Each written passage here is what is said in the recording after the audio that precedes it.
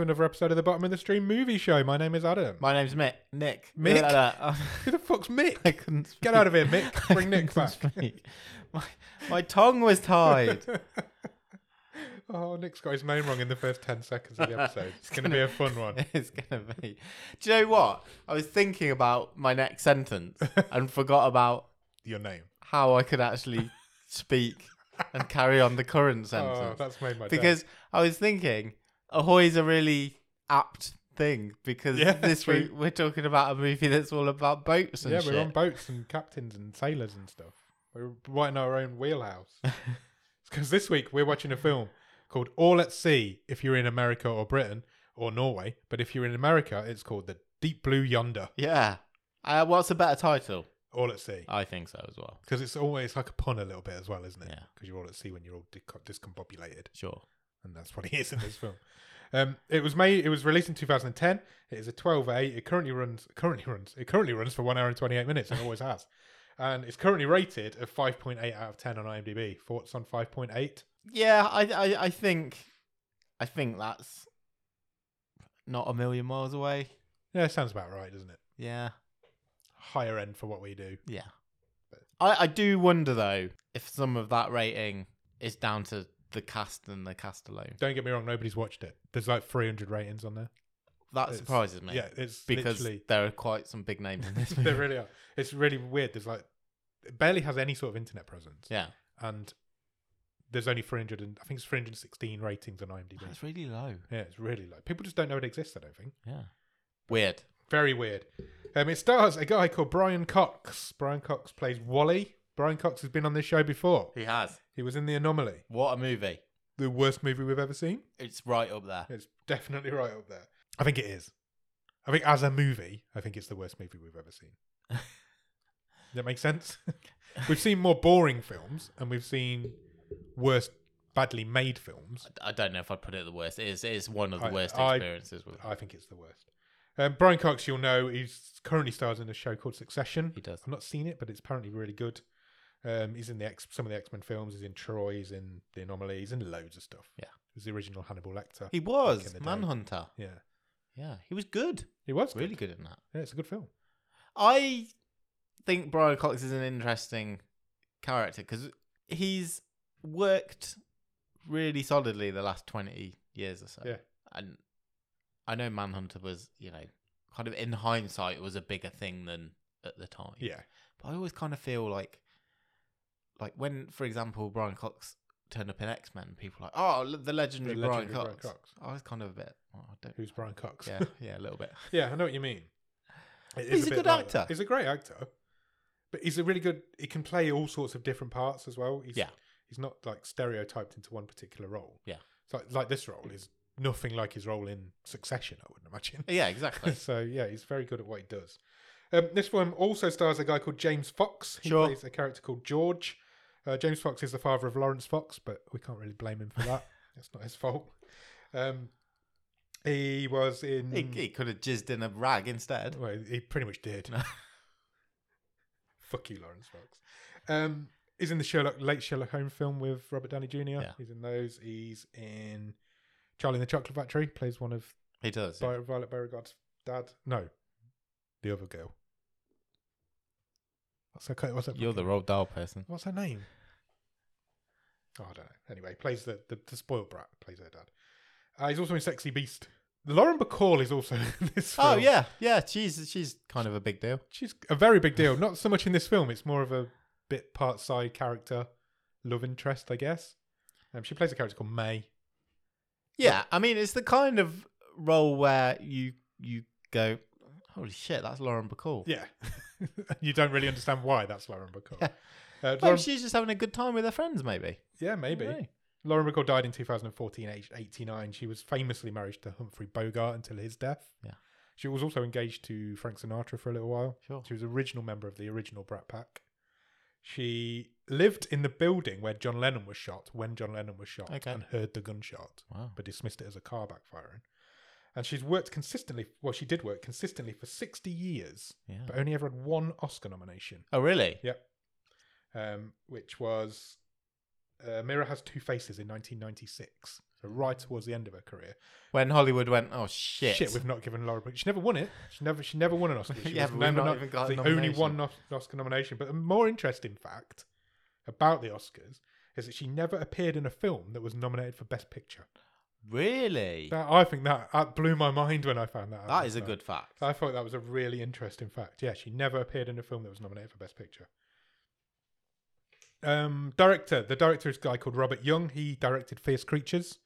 He also directed Jane Eyre in the 90s. That's probably the most famous things he's ever done. Okay, so they're pretty big movies. Yeah. 90s staples, I guess. Not huge, but I'm aware of both of those. I texted you last night to ask you if I could tell a joke about the writer, and I don't know if I can bring myself to do it. The writer's called Hugh Janus. That's his actual name. I presume it's pronounced Janes. It's Janes. Hugh Janes. Is he real? Yes. Okay. They worked together again, this writer and director, just after this film. Okay. And they made Ghost Ship in 2014, which is also sea-based, but is completely different to this film. So, but he's a playwright. He wrote plays, and this film was based on one of his original plays. Okay, that makes sense. This play debuted on the West End and starred Eric Sykes in the I lead role. can see this as a play, now you've said that, with a bit more. I think if you're doing this on the stage, you up the sort of farce element. Yeah. I can see Eric Sykes playing this. Yeah, lead absolutely. Character, you can see where it's Yeah. originated from. This film was filmed in 2007. Oh, wow. So it was 3 years. It ran out of money twice during the production. Okay. And 2 different producers went bankrupt during the production. That's really which is interesting. why this film is known as an Anglo-Norwegian film, because it was rescued by a Norwegian production company. Oh. So it was filmed in 2007. It was shown at the Norway Film Festival in 2010, and then at Cannes in 2011, but was only finally released. IMDb has this as a release as 2010. It does, yeah. Because that's when it was shown at the Norway Film Festival. It was actually released to the public until 2012, and only then in Norway. 5 years after it was 5 years after it was shot. It was then released on a limited release production in America in 2014. Oh, really? 7 years after it was shot. The budget for this film was $7 million. Okay. The gross worldwide box office was 87,000. That is crazy. A Lauren Bacall movie that was released 7 years after it was shot and only ever made $87,000. Snuck out there then. That's what I mean. Nobody knows this film exists until now. What a weird little story. Strange, isn't it? Yeah. Really weird that this little Norwegian production, it was being filmed in Norway. It was filmed in Norway. Yeah. So this Norwegian production company just came along and went, we'll give you whatever money you need to finish it. I mean, and this movie is not backwards about coming forwards that it is filmed in Norway. This is about Norwegian people. This is very much partly an advert for Norway. And it looks beautiful, to be fair. Everybody in this film's playing a Norwegian, apart from Lauren Bacall, who's playing an American. Yeah. Well, that might be something that I'm going to point out. Yeah. So it's supposed to be set and filmed in Norway, just with American and English actors. Yeah. It's a very strange film that had a very strange history. And again, it took 7 years to get released. Yeah. It's crazy. It is crazy. Do you have a one-word review? Where's Wally? Nice. I'm pretty sure that gets said at one point during the film. Probably. Because he goes missing quite a lot. Where does this film start, Nick? Skip Sorensen is dead. He is. Rest in peace, Skip Sorensen. We get a voiceover telling us this. Yeah, Brian Cox is doing his voiceover. He is. And he is telling us that we are in Norway. Yep. We're in a small fishing village. And smuggling's cool. It is. And Brian Cox's character, Wally, does some smuggling. He does. That's what they do. There's kind of like a fisherman's mafia in this small town, isn't there? Yeah. There's a guy called Arn. He's like the mafia boss. Yeah. And all these old dudes are living out their days in this beautiful Norwegian fishing village, avoiding the harbour master. Which is quite an easy thing to do, is what we're told. This is a very UK-based reference that I'm about to throw out here. But this movie is basically Last of the Summer Wine, but on boats. It is exactly that. That's a great shout. That is a great shout. It is exactly that. It's old men just living out there, enjoying the remainder of their days and getting into hijinks. The fact that they're smugglers after the title card hits never gets mentioned once. No.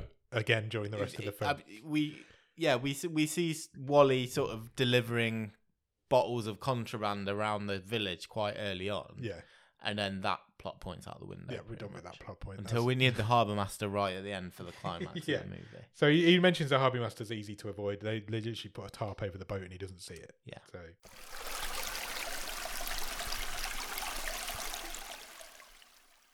he lives in a retirement home, old Wally does. He does. And he mentions that he doesn't know how long he's lived there for.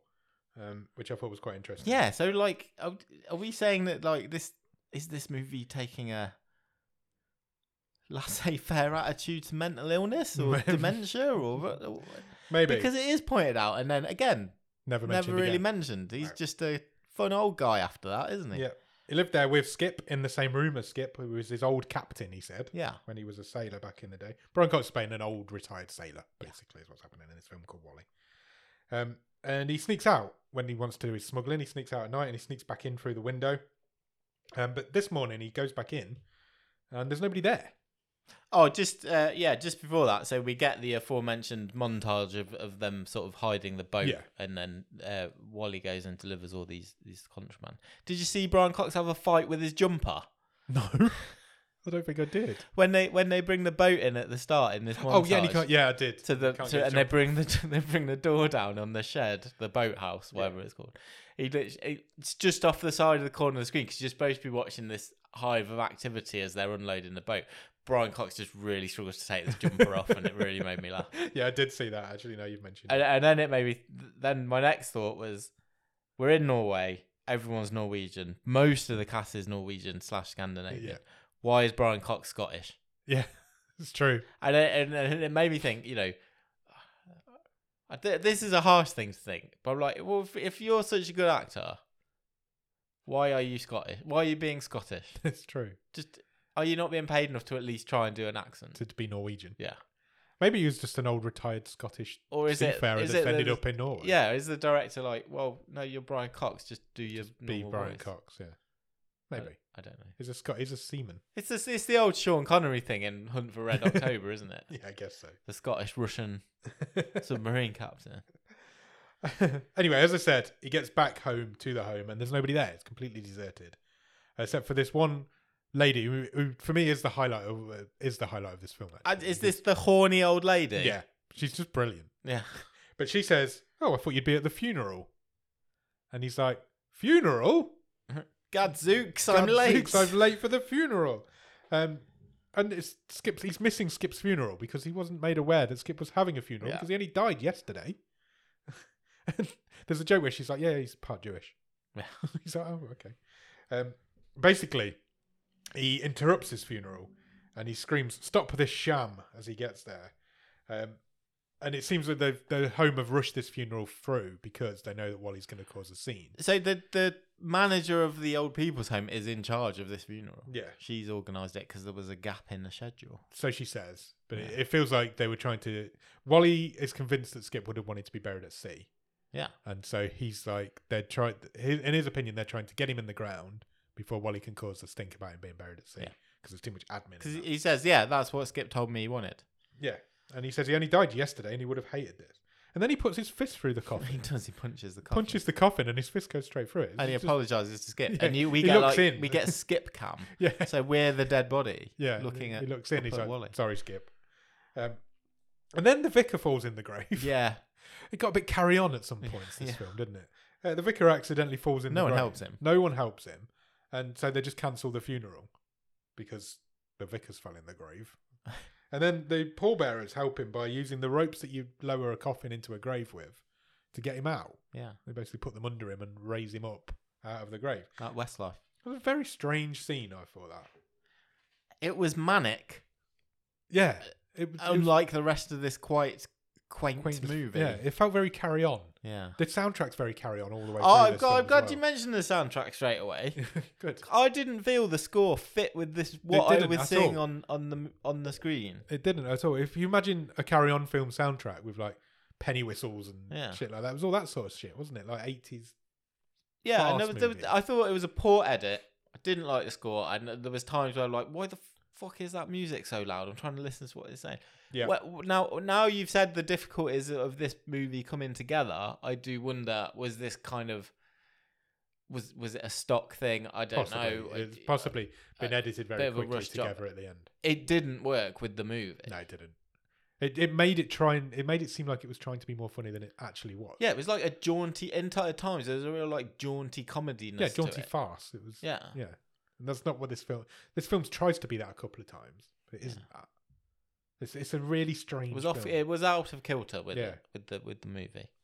So the pallbearers pick the vicar out of the grave. They lie him in the back of a hearse, as if he's. Yeah, the vicar goes in the hearse. The vicar goes in the hearse, and the coffin doesn't. Yeah, and Wally ends up on his own with Skip's coffin. Everybody else just leaves, which is the one thing they didn't want, but they've let him do. And he says to Skip, "Look, I'll promise you, I'll get you to see. Yeah, it will happen. I promise." And then did he hitch a ride back to town, or he got a lift back to town? It's off screen, but basically Wally's convinced someone in the town in their pickup truck to help him load the coffin into the back of the truck. Yeah, and then he turns back up in town, and Wally gets in the back of it. Yeah. Because he's got to stop in town and pick up some steak. Yeah, for dinner. It's all very disjointed, isn't it? Yeah, it is a bit. We briefly meet Nina, who was Skip's niece. Yes. And she was helping Wally do all the contraband drop-offs earlier. Yeah, she's like head smuggler. She's the wheelman. She wasn't Skip's niece. She's the niece of the mafia boss man. Oh yeah, you're right. Yeah, Arn. Sorry, my mistake. And she's got like a friend called Owen. I think was it Owen's truck. I don't know. I think it was Owen's truck. So they're your young assistant characters in this old people film. Then we meet a new resident who's just about to move into the home. This is George. Yep. James Fox's character. He moves into his nice new room where all of his priceless antiques have been put ready for him to move in. Yeah, George, a good Norwegian name. He might have been playing British. He was an ex-army person. Yeah, he was. He may have just found himself in Norway. I don't know. Yeah, I don't know. People retire to Norway, surely. But unfortunately, he's got as he moves into his room, there's a leak develops. He gets taken away to have his induction, doesn't he? Yeah. And upon his return to his new quarters, it's raining inside. Yes, there's a big hole in his ceiling, and it's raining all over his stuff, which is not a good first impression for this home. No, not really. It turns out the old man upstairs is in the bath, and he's left the taps running. Yeah. And was this weird or what? Because the manager of the old people's home, is it Rymark? Rymark, yeah.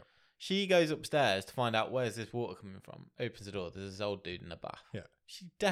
There's like a joke where she's like, "Oh, I'm looking at your junk." Yeah, there is, because he uses his book to cover himself up. And she like gives him a bit of a wink. I was like, this is not appropriate. You're right. There was. It was a very strange, because that again doesn't happen during the rest of the film. She's no interest in these old people, but it was a bit strange. Yeah. And then she's like, "You're never having a bath unsupervised again," as if she's going to watch him every time he has a bath. It was really, really weird. So she says to George, "Look, come with me to the lounge where all the old people sit. We'll sort your room. We'll sort your room out while you're there." So she introduced him to May. This is the first time we meet Lauren Bacall's character. They instantly fall in love. I think that's strong. I'd never thought that anyone fell in. No, they're not in love, but they instantly bond very. There's quickly. like a half-assed attempt, which we'll get to, like a love triangle as well. But I thought this movie pulled out before it went full in on the love triangle. Yeah, you're right. It did. That's probably because it's how do you do that sort of thing with Lauren Bacall? But anyway, they chat. They hit it off. They hit it off. They get to know each other. She says she's the only Texas girl to meet an oil man from Norway. Yeah. That's why she's there. She's an American. Because she's like, I'm like 80 something. I'm not doing accents. Yeah. Why couldn't we have a line like that for? I know I'm nitpicking. Yeah. Unless I missed it, I would have liked a line like that to explain why this Scottish guy was. Yeah. I think that's fair. It's going to take a week for George's room to be fixed. I think that's a good turnaround given the state of it. Considering it hadn't got a ceiling anymore. And there's only one spare bed in the whole place because Skip's just died. Yeah. So the spare bed is in Wally's room with Wally. It's an odd couple situation. It really is, yeah. 2 little twin beds. So George has got to move in there for a week. Wally goes to meet the Undertaker. Yes. Not the wrestler, the character in this the film. funeral director. And he says, look, sea burials are really complicated. There's a lot of paperwork you have to go through. Yes. And they're really, really expensive because you have to get all the right stuff. Permits, you need a boat, you need a crew. I can do it for you. Gonna cost you 100,000 kroner. Yeah. Wally doesn't have any sort of money. No. Literally any money. And he comes home and he finds George unpacking in his room. So he's having a pretty bad really day. He's not happy about that. And then, so he goes to see Reinhard. This was really weird as well. Yeah, it was. I'd almost forgotten it. I've just read it there, but it was really weird. This might come up again. I feel quite sorry for the character of Rymark. Yeah. Because for a lot of the time in this movie, I don't think she does anything wrong. No. And she's almost victimized by some of these she's definitely inhabitants of the home. She's definitely supposed to be the bad guy in this film. Yeah. But it's not necessarily. But she's just trying to manage the place very well. She's just trying to manage her home, and all these like old people are acting like kids, trying to disrupt her job. Like a lot of the time, the old people are just twats. Yeah. To be frank. Yeah. And this is a really weird scene because Wally goes to say, "Oh, I'm not happy. This guy's moved into my room. Bed, yeah. I don't know him. I don't like him." And she's like, "Well, it's the only place. Its room's being fixed. Yeah. You're gonna have to deal with it," which I think is fair enough. And then she offers him a sedative. Yeah, she gives him a pill to calm him down. Okay, that's a bit dubious, but he spits it out, and then he Nazi salutes at her. Yeah, he does. I was like, "Ooh, I'm not sure about that." If she's like Hitler or something. I think her character maybe should have been a lot more. If you want her to be the bad guy, you need to go like full on Nurse Ratched. You need to make her the bad guy. Yeah, exactly. And they don't. I think that's what they were going for, but I don't think they quite managed. Yeah. But she does say to him, "We've rearranged Skip's funeral, and it's the day after tomorrow." Yeah. So, and he's going in the ground. It's basically what she says. So you've got a day to get it, whatever you want to do, get it sorted. You have the obligatory. They're both asleep, and one of them snoring, keeping the other one awake. Wally snores, and then he gets up and pisses in the sink. Yep. See his nice arse right next to George's face. He farts in his face. He does fart in his face. I was quite surprised as well with this movie at the low level of humour. Yeah, I'm really not saying I'm a classy guy. Don't get me wrong. It's really low level. But literally, there's a lot of fart jokes in this movie, and I was like, oh right, I wasn't expecting that. It's again slapstick. Is not carry on humour. Sophisticated. Comedy. It should have been Sid James and Barbara Windsor. It shouldn't be Lauren Bacall and Brian Cox. That's for definite. It's really weird. George wakes up the next morning and he cleans the sink. He does. He just bleaches the sink. He's a very tidy man. And then he accidentally discovers Skip's will. George does. Yeah. Yeah. So May brings Wally some toast. Yeah. Because he's too lazy to get out of bed. And they're not allowed food in their room. Yeah. So she sneaks him some toast. And she gives it to George to give to Wally. Because Wally's still asleep. Unfortunately, Rymark turns up. Yeah. Catches George with the toast. Tells him off for having food in his room. And yes, George, when trying to wake up Wally, because there's a bell above his bed. Like a ship's bell. Wonders why the bell doesn't ring very loudly. And he finds the last will and testament of Skip Sorensen. Skip Sorensen. So he must have been Norwegian. With a name like that. Yeah. But then he accidentally sticks it to the bottom of the plate of toast. Yeah, because he hides it. Yeah. I don't know why. No, nor do I. He didn't want her to have it. In fact, this was really weird as well, because I was like, we're going to get a whole adventure of, he's lost the will. How will we get it back? Yeah. No. Got bored of that idea as well. Yeah, straight away. So he accidentally sticks it to the plate of toast. Right? What's her name? Reinhard. Rymark. Right. Where did I get Reinhard from? Rymark takes it off him, takes it back to the kitchen. The toast gets chucked in the bin. So does the will. George goes to the kitchen and gets it out of the bin. Yeah, and that's it. And that's it. We've got the will back. But we never see it again until like much later on in the film. It's not like he takes it straight back upstairs and gives it to Wally. No. He just doesn't. It's mentioned later on that Rymark's got the will. Yeah. And I was like, did we see that? No. We didn't, did we? George betrayed him by giving it to her. But we didn't see that, did we? Didn't see that happen. No, we never see the will again. Yeah. Messy. Yeah. Wally goes to see, I've written an old mate, but it's like, it's the head of the fisherman mafia. Arn. Who, they seem to be friendly. They seem to have a friendship. They've had a working relationship for a number of years, I would suggest. And he asks him to loan him some money. But he's like, I'll loan you some money if you want some money, but you need some collateral. Yeah. I'm a businessman. Which he's not got. Wally doesn't own anything. While this is all going on, there's a party going on at the home. It's a setup for the grand opening of the new summer house. Yes. At the old people's home. Yeah. So the managing director of the company that owns the summer home, the people's homes, turns up to open this new summer house. The Coast Guard turn up. Yeah. I don't know for why. Some free food. But they're here. But Rymark says, I don't want Wally in his room during this event. Yeah, everyone's locked out of their rooms. Yeah, so lock his room. Yeah. Lock him out of his room.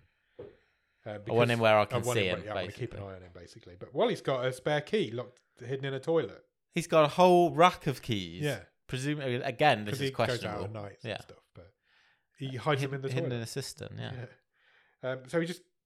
Again, I thought that was going to be a whole thing of how does he get back in his room, but again, he finds the key and goes straight back into his room. And Wally and May have a little side party of their own. Yeah, they basically nick a load of the food from the garden party. And the steaks that he found earlier. Yeah. And they've got like a oven. You've got a hot plate. They've got a hot plate, but it's massive. It is big. We are talking 2007. Yeah, true. Hot plates come on a lot. In that short amount of time? Yeah, why not? 15 years ago, it's not a short time. So they start cooking steaks in their room. They're having a little wake for Skip, I guess, just the two of them. And then George comes in. So there's the three of them now. And we find out at this point now as well, Rymark and the managing director are having a chat. Yeah. And he wants Wally out. He says, we're running a business. Yeah. We need to make a return for our shareholders. Yeah. You know, you do a good job. Yeah. This is an expensive home. We charge a lot of money. Yeah. But there's one bed that is not returning on its investment. Yeah. He doesn't pay. Yeah. He's the only resident now who doesn't pay for his room. Yeah, we don't know why, but he doesn't. And that's Wally. Yeah, that's Wally. So Wally's got to go. This MD doesn't like him. We go back to this party that George, May and Wally are having. They start having a dance between the three of them. There's a bit of a flirty thing, isn't there? Yeah. And Wally uses George's shoe to tenderize the steak. Yeah. There's a bit of a love-hate relationship forming between George and Wally, but ultimately they have a weird three-way dance. They do. It's really strange. Where I don't think I'd ever thought I'd say this. James Fox and Brian Cox sandwich Lauren Bacall. Yeah, that's exactly what happened in a little dance thing. Weird now I think about it. More than I thought of it at the time, actually. It's really strange. Yeah. Almost a little bit creepy. This woman was married to Humphrey Bogart. It is very strange. Then the steaks catch fire. Yeah, because they're so busy doing this little dance sandwich, they forget about the steaks on the hot plate. Catch fire. The smoke alarm goes off, and the fire brigade turn up within 10 seconds? Instantly, as if they were waiting outside. They're probably like, fucking hell, there's a party going on. You invite the Coast Guard. You didn't invite us. Maybe they were there. How did they even get there? Maybe that's how they got there so quick. Yeah, but the fire engines definitely drove up the drive. I was like, where did the Coast Guard even park the boat? Yeah. It was really weird. I'd be annoyed if I was a fireman. Same. But they didn't check in with anybody. They went straight to exactly where the fire was. They took the hose all the way through the building. They didn't see what was going on. And then they did the old... they were going to barge the door down, and just as they go to do it, Wally opens it, so all the firemen fall through the door. And they make out that George was just smoking in the room. Yeah, because they put the steak and the hot plate in a suitcase under his bed. So there's smoke coming out, but they make out that George was just smoking. That was really weird. And then Rymark gets told off and told to get rid of Wally, basically. Look what he's done. He's ruined your big party. And then this is when we find out that George has given Rymark Skip's will. Yeah, because George just says in an offhand comment, he says to Wally, I found Skip's will. Yeah. Wally doesn't know. So at first I thought, Wally knew it was there and that was where it was hidden. And that's how he knows he wanted to be buried at sea. Yeah. But that's not the case. No, he didn't know about this will. Existed. Yeah, and George says, but it's with Rymark. Yeah. But that's the first we know of that. Yeah. I don't know why he gave it to her. He's not working with her. He's not. No. She's supposed to be the big bad guy, but he's just given her the will. So then I'm thinking, now Wally's got to get this will back. This is going to be the next big thing for this film. We've got to do like an adventure of how he gets into her office. No, just walks into her office because he's got these spare keys. And the will says, "I give everything to my good friend Wally." and here's the bank account. He's got a bank account. Yeah. There's a bank book. 35,000 krona. Yeah. And he also says, I wish to be buried at sea. Yeah, that's what the will says, which we knew. Well, he's like, brilliant. There it is. That's his wishes. I'm onto something now. Yeah. Must. So Wally, you would think Wally would just go, look, this was his last will and testament. This is his wishes. This is what we need to make happen. But he doesn't do that. No, he takes the bank book to this mafia boss, Arn, and tries to use that as collateral. Arn says, I'll give you 30k for the worth 35, of collateral for that 35k bank book. Yeah, because he's a businessman. And then Nina, this is where we revealed that Nina is his niece. Because he's like, look, you've got to do him a favour. Yeah. Help him out. Trying to help his friend out. But he flatly refuses. He's like, no, I'm a businessman. It is like, he's like 70k short, to be fair. I'm not giving this guy 100,000 Corona, or whatever they're called. But then, they have a crab race. Yeah. I feel like, did I miss it, or again, was it not in this movie? The sort of, I felt like there wasn't a conversation to the effect of, take your 30k and bet it all on this crab. No. That conversation didn't happen. No, good, okay. Just checking. Because I was like, there's one crab race. Wally wins the race. He's not racing a crab. He's bet on a crab and wins the race. And he's turned 30k into 100k. Turned 30k into 100k. He's just got that money now. It's a really cheap way of giving him the money that you need. Again, it's resolved within a couple of minutes. Yeah. Seconds. So he takes the money to the Undertaker. He's like, right, I've got the money. Let's do it. Let's do this burial at sea. But for some reason, he still can't do it. He doesn't really give it. He's not really given a reason. He's just like, no, I'm still not doing it. It's something like, oh no, he's getting buried tomorrow. That's done. It's all signed off. Yeah. It's agreed. Rymark's name's all over the contracts. Yeah. When he gets back to his room, Wally, classic odd couple. George has put a masking tape line around the whole room, the middle of the room, right down the middle of the room to try and split them apart. So then they have a fight with croquet mallets. Yeah. George and May are outside having a game of croquet. Wally attacks him with a mallet. They don't ever hit each other. No. They're just standing off, and May eventually breaks them up. And then Rymark reveals that they found all of his hidden stuff. Yeah. They found his hidden keys. And she calls a shrink in, and like Wally's like evaluated. Yeah. Yeah, basically. And basically he gets committed. The judgment is He needs to be committed. He's insane. Just for some hijinks around town. Yeah, it's just crazy. So they want to transfer him. They tell him that because he's now been committed, he's not allowed to leave the site. Yeah, you're in lockdown until you can go. The big scary nurse puts a lock on his window, so he's not allowed out the window either. But then straight away he's outside. Yeah. There's this big thing about, right, you can find your room. Yeah. And then he's out in the garden saying goodbye to May. Yeah. May reveals really messy. Yeah. May says, look, I'm going to help you escape. We're not having this. But we need George on side because George is a fiction writer. So he'll be really good at coming up with a plan. Plus he's ex-military. Yeah. So he's good at the planning. We're really good with coming up with a plan. We need George on side. George agrees straight away as if Wally was his oldest friend in the world. Yeah, exactly. That's it. The relationship's just changed now. He says, so let me get this straight. You want me to help you break out, steal a body, find a boat, and bury Skip at sea. Yes. Yeah, I'm in. I'll do it. I've always loved you. You're my best friend. The only condition is that you have to stay on your side of the room that you're not going to be in because you've escaped. Yeah. We then get the classic planning a heist. Yeah. So George talks over it as the plan is unfolding. Yeah, this becomes a heist movie now. So George and May go to the Undertaker's office to case the joint. Yeah, and the escape route to get the body out. Because they have to find a way to get the body out of the Undertaker's. Yeah. Ben makes a sea coffin. Yeah. That's what it's termed as. Ben, we haven't mentioned. We haven't. I thought he was called Owen, but you're right, he is called Ben. I don't know where I got Owen from. Is the local man that Nina fancies. Yeah, I think he's also the brother of the Coast Guard. Yes. Nina gets a random windsurfing lesson from him. Indoors. And she's really bad, and he's like, imagine what you'd be like at sea. I'm like, what is going on? Yeah, just as the scene's just dropped in there. It's just dropped in there because we need to know later on that he's a windsurfer. Yeah. Wally packs a bag. He chats with the General George. I'll call him the General. They call him the General. Wally calls him the Colonel, which really makes me laugh. They have a bit of a chat, and he randomly... they have one drink in Wally's room. Yeah. Instantly drop down drunk they are. Because I was like...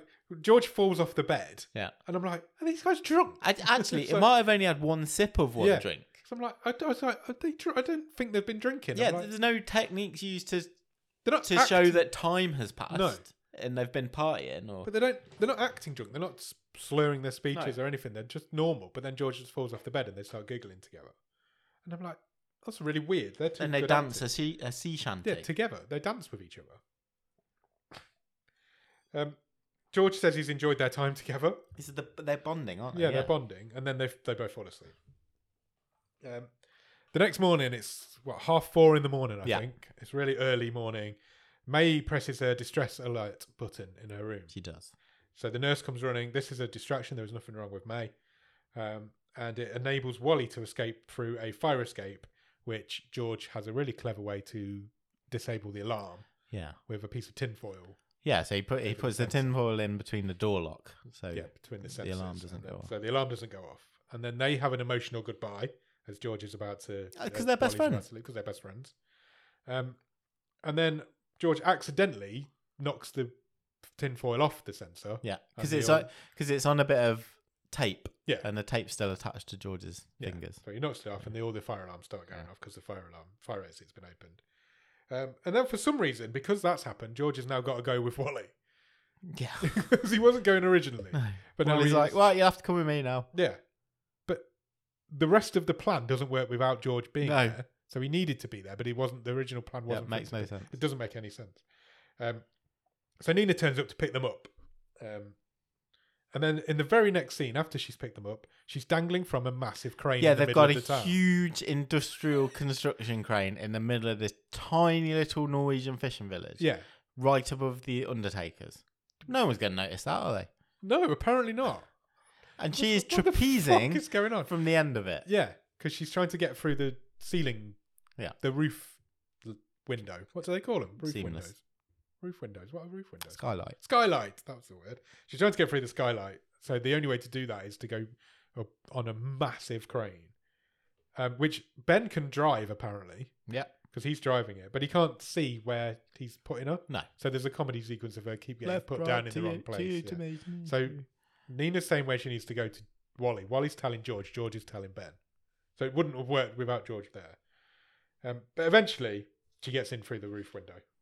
Yeah, she silences the alarm in there, doesn't she? Yep, she uses like expanding foam on the alarm, foam, yeah. Which disables it, and then cuts the cables to the alarm as well, which sets the alarm off. Yeah. But because she's done that, she didn't really need to do that. No. I've just thought about that now because she'd already disabled it. Anyway, I got really confused timeline-wise. as to how this shook out now. Timeline-wise, yeah, same because it was 4:30 in the morning. Right, when they got up, it was 4:30 in the morning. They've gone straight to the funeral home. They find the body's not there, so they've done all of this for nothing. Yeah, because it's mentioned earlier on. To be fair, that it is light at this time of year. Yes, but why is there a funeral happening at 4:30 in the morning? Yeah, exactly. That's the bit that doesn't work. It doesn't work. So they go. They're like, well, if the body's not here, it must be at the church. Yeah. And they go to the church. And the funeral, everyone's starting to gather. Everybody's in a funeral. There's a funeral going on inside because but it isn't the funeral it's not Skip's body in the coffin. It can be no more than 5:30 in the morning. Is he like next up or something? No, it was because the vicar says, he's at the crematorium. Yeah, that's it. Which is also not what Rymark said when she says we're burying him 2 days' time. But now he's being cremated the next day. But I've written it. They interrupt a very early morning funeral. So it can be no later than 5:30 in the morning. But it's not Skip's, and the bloke's like, "Can you put my wife down, please?" Which I thought was quite funny. And the vicar whispers to him he's at the crematorium. Right, so he's off to the crematorium then. Yep. So they go to the crematorium. Again, there's another very early morning funeral going on, which all of the residents of the old people's home are there. Yeah, shipped them all out. Yep. So all of this sequence has been completely for naught.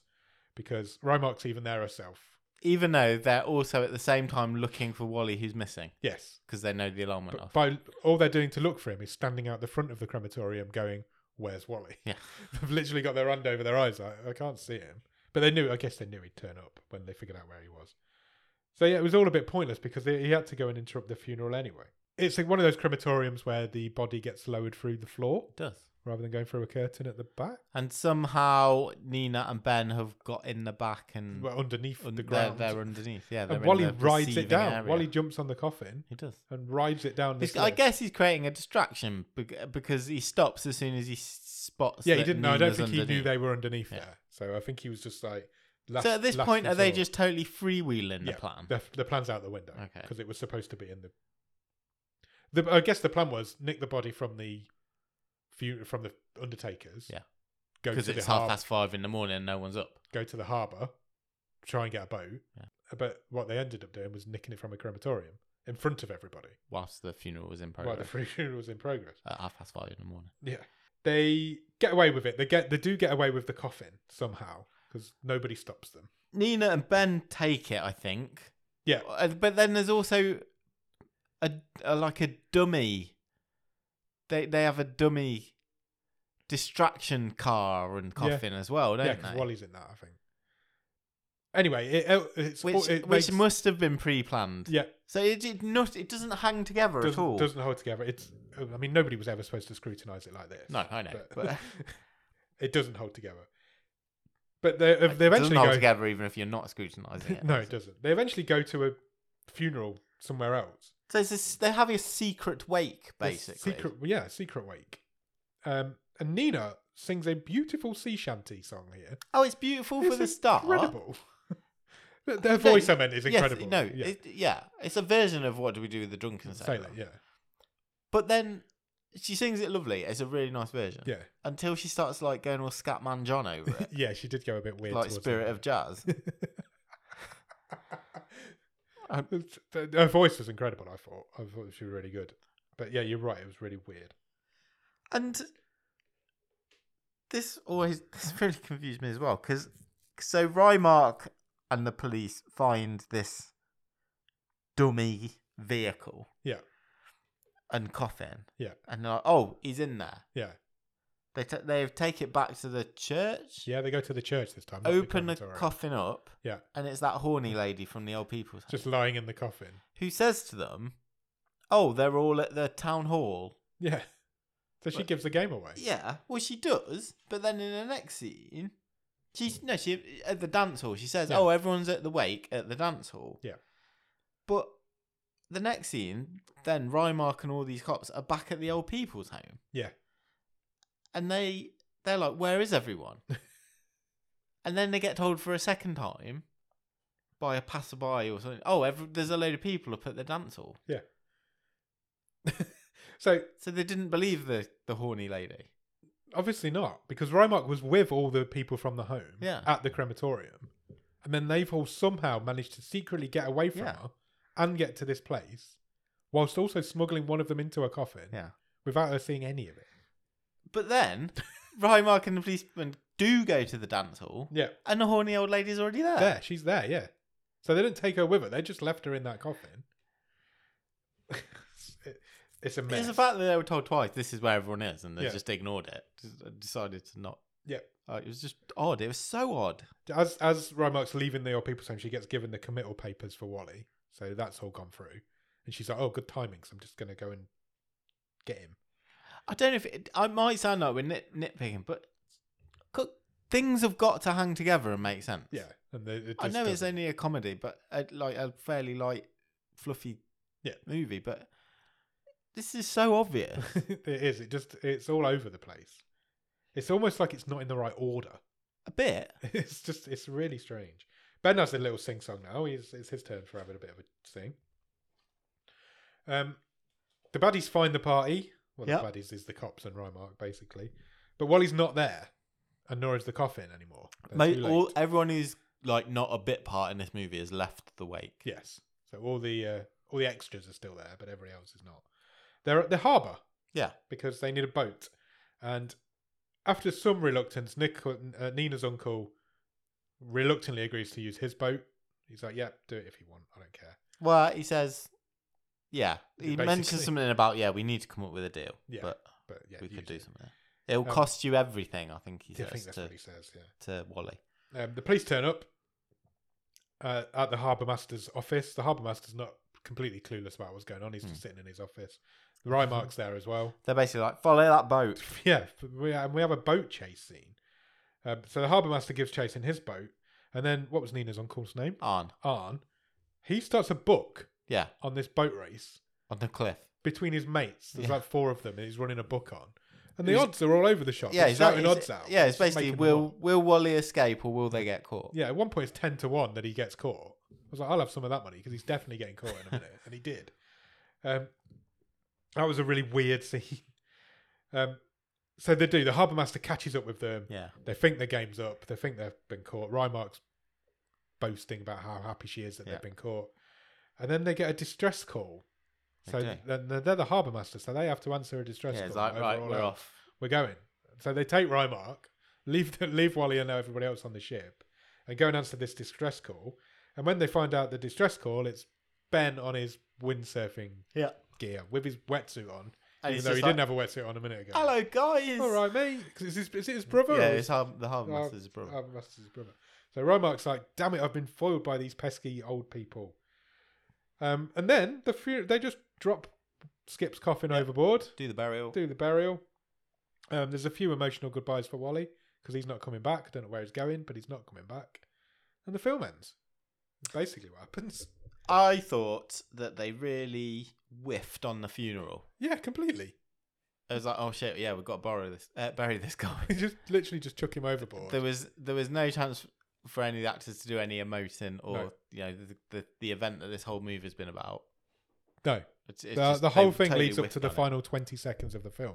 And then, they all just say goodbye to anyone. Yeah, and George says goodbye to Wally. Wally says goodbye to May. And Wally sails off. So he's got the boat as part of this deal. Yeah, he's taken the boat. So he's got the whole boat. Which I presume is when Arn said it'll cost you everything. Yeah. That he means... The 100 grand maybe that he had? Yeah. Surely 100 grand. If 100 grand is what it costs to... Nice boat. It's a bargain for a boat if it costs 100 grand for his burial at sea, and it also for that boat. Because George and Nina and May get off the boat onto a little speedboat and go back to land. Yeah. But Wally just sails off into the distance in not his boat. And then another really inappropriate song, like over the credits, is a real mournful, sad sea shanty type song, isn't it? But that again didn't fit with what I've just watched. No, because there's no emotion at the end of the movie. About mermaids, wasn't it? Yeah. It was a song about mermaids or something. Like if it had been a touching ending, emotional ending to the movie, I could have bought it, but it wasn't because you didn't get any of that. It's a real mess. What did you think of it overall? It's just a mess. It is. It's just a complete. It raised a couple of smiles from me. Don't get me wrong. You can see why. You can see there was a lot of production issues with the film, and you can see why it took 7 years for anybody to think about releasing it. I didn't like. Yeah, it does explain a lot. Well, that whole checkered history explains why this is in the shape it's in. Yeah, it's just a hot mess. Yeah, I think there's a nice idea in here. It just doesn't work, and I think we can understand why that is. Yeah, I thought James Fox was good. I think Lauren Bacall clearly still had presence. She had a massive screen. She didn't have a lot to do. She's way above. She's way classier than anyone else in this. Yeah. Do you know what? Brian Cox, I thought it fell flat. I thought he was clearly supposed to be. This is clearly supposed to be his show. He's supposed to be the scene stealer. Yeah. I don't know if it's entirely his fault though. I just think Wally was a pretty bad character, and it's supposed to be the quirky, lovable rogue, and I don't think that's how it came across. No. But I think that's the edit. It just came across like a ungrateful shit stirrer, basically. Lauren Bacall only made one film after this. Okay. Before she died. And so I'm really happy that this isn't the film that she went out on, to be honest. But then that film looks just as bad, so who knows. But this is a mess. It's actually a lot of... It has a charm. A little bit, yeah. It does have a charm. Brian Cox setting's lovely. Cox is funny in it. He's funny, but it's not a lovable character, which is what it's supposed to be, I think. I feel like if my mum and dad watched this my mum especially watched this on a Sunday afternoon, she'd enjoy it. Yeah. It's that sort of film. But it doesn't hold up to any sort of scrutiny. No, because I think you'd watch it and you go, oh yeah, that's fine. As a story, it's a bit ropey, but yeah, I get it. But then if you stop and think about it, at any level, it doesn't work. You go, oh, fuck, that doesn't make sense. Yeah. And what happens to that will? How does she know about that? It doesn't tie up whatsoever. No, but it does have a certain charm to it. I mean, yeah, a little charm. Yeah. I think it's similar in many ways to our Indonesian horror comedy from last week. Wow. They're both just weird little curiosity of a pair of movies. Yeah, they're very, one started off very strange this season. Yeah, one because it just doesn't translate very well to this part of the world, and one because it's clearly just a mess of a movie that had a lot of production problems, and they've tried to salvage something from it. Yeah, and this is what you've got. You've got a film that it ties together, but any sort of scrutiny undoes all those knots because it just doesn't hold up. That being said, what's the best thing about it? It looks really pretty. Norway is a beautiful country. Norway is a beautiful country. I think the chemistry between the three leads played their parts well, and their chemistry is quite good between the three of them. It's just a shame about everything else. It's Lauren Bacall, isn't it? Yeah, she's just classy, and she plays a classy old American lady. Yeah, what she was at that point in her life. James Fox is a classy an English gentleman. That's what he was. Same at that thing point. he always plays. Yeah. And Brian Cox is a character actor playing a really good character. Yeah, they're all doing what they do best. Yeah.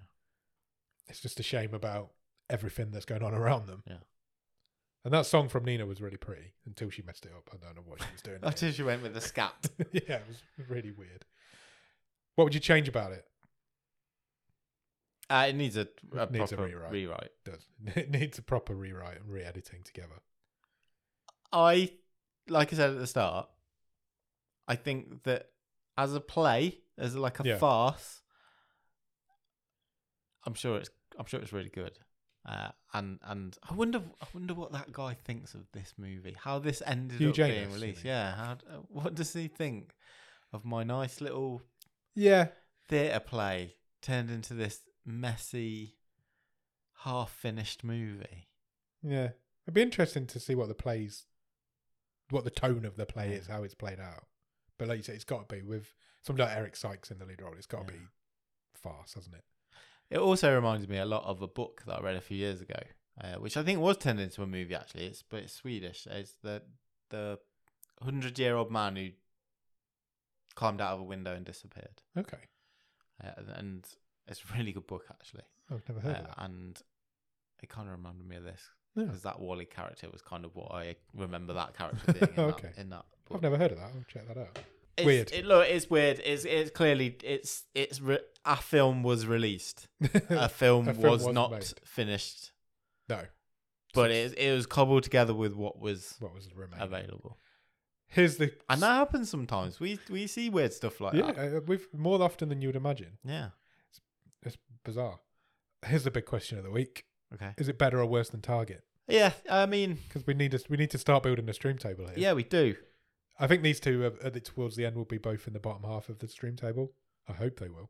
It's really difficult to say which side of them it goes. Yeah, because like I say, they're both odd for very different reasons. Yeah, I think by way of its charm and the better performances, I'm leaning towards this one. Same. I would agree. I think I had a better time with this. Yeah, it's an easier watch. It's more fun. It's a new table topper.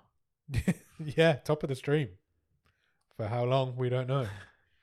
Yeah, I think you're right. I think this is better than Target. So our early stream table deliberations are always easier. Yeah, and I would repeat something I said last week. Without this show, there's no way I would watch this. And the backstory behind this movie that you went through at the start of this episode is actually the best thing about this movie. Yeah, it's quite interesting. And that has really intrigued me, and it always intrigues me how, when a project like this just ends up going wrong, and this is what was rescued. And then how does it end up on Netflix? Yeah, this little cheap British Norwegian film. Yeah, that's made no money, lost somebody a heck of a lot, lost 3 people a heck of a lot of money. How has Netflix gone? There's a Lauren Bacall film there. It's not on any streaming service. Let's have it. Yeah. Or Has it come in a job lot with something else? Or you just don't know, do you? It's fascinating, really. That being said, shall we pick next week's film? Yes, please. What would you like from can't speak, next week? I'm gonna say Netflix. What would you like from Netflix next week? I would after 2 very strange weeks, I'd like something that makes sense. Okay. Like an actual movie. We want an actual movie. Let's see what Robin can come up with then, shall we? I'm going to press the button. Are you ready? Yes. All right. It's picked a film called The Parts You Lose. Okay. Do you have any ideas? No idea. I'm a bit scared it's another like body horror thing. Is that what you're thinking? But maybe I'm stuck in from what we saw last season. Is that what you're thinking? Yeah. It's not. Okay. Let me see if I can find a synopsis for you. Bear with me 1 second. The Parts You Lose was released in 2019. Do you want the synopsis? Wesley is a young deaf boy who is constantly bullied at school. On a cold day, Wesley finds an unconscious bleeding man and brings him to an abandoned farm close to his home. They develop a friendly relationship as the man teaches him how to stand up against bullies. However, after police forces increase in the town, Wesley discovers he may not be able to protect his new friend. Oh. Do you want to know who's in it? Yes. Please. Aaron Paul's in it. Oh, awesome. Of course he is. Scoots McNairy's in it. Okay. And Mary Elizabeth Winstead. Sweet. So, quite a decent cast, to be fair. That's not bad. I've never heard of this in my life. Nor have I. I love Aaron Paul as well, so it would be really interesting to see. I wonder if it got maybe lost during the pandemic, right towards the beginning of the pandemic. So we've gone 2019. James Fox, Brian Cox, Lauren Bacall, Aaron Paul. Yep, so next week we need somebody who rhymes with Scoot McNairy. Let's keep this going. I like it. So yeah, go out and watch The Parts You Lose. And in the meantime, check us out on Instagram, Twitter, and Letterboxd. The username is @BOTS_podcast. If you want to drop us an email, our email address is bottomofthestream@gmail.com. And our website is bottomofthestream.com. On the website, you'll find every episode we've ever recorded. You'll find all the stream tables. And you will even find some merch if you want to buy a Bottom of the Stream. Flip top bin. Flip top bin. Nice. Okay, that's random though. That's come from. I like it, but it's random. After you've done all that, head over to Patreon, patreon.com/bottomofthestream. To support the show for a few quid every month, you will get early access to episodes. You'll get bonus episodes. You will get a newsletter that Nick writes every month. And if you come in at the top level, you will get a wild card, which means you can pick the film that we watch the following week. Yeah. And after you've done all of that, head over to Discord. The Discord link will be in the bottom of the show notes. It will indeed. As we mentioned in the wave this week. Yeah. Definitely get yourself over to Discord. So this is the time to join. You can help out and contribute to one of our new features. Yes. As yet to be named. Yeah. Naming the new feature might be the first subject of the new feature. Find out next week. Also, if you've got a few minutes spare, please consider leaving us a review or a rating anywhere you can review or rate podcasts. It really helps. It means more people know about us. We can be in more people's ears. I like being in people's ears. In front of their eyes. That's where we want to be. Spread the word, people. Tell your mom. What do I say now? I think I'm done. I think we just wrap it up. I think we just wrap it up now. Say, come back next time. Come back next week, and we will talk to you on Monday about The Wave, which is full of Netflix news and all sorts of cool stuff. And then next Thursday to talk about The Parts You Lose. Cheers. Bye.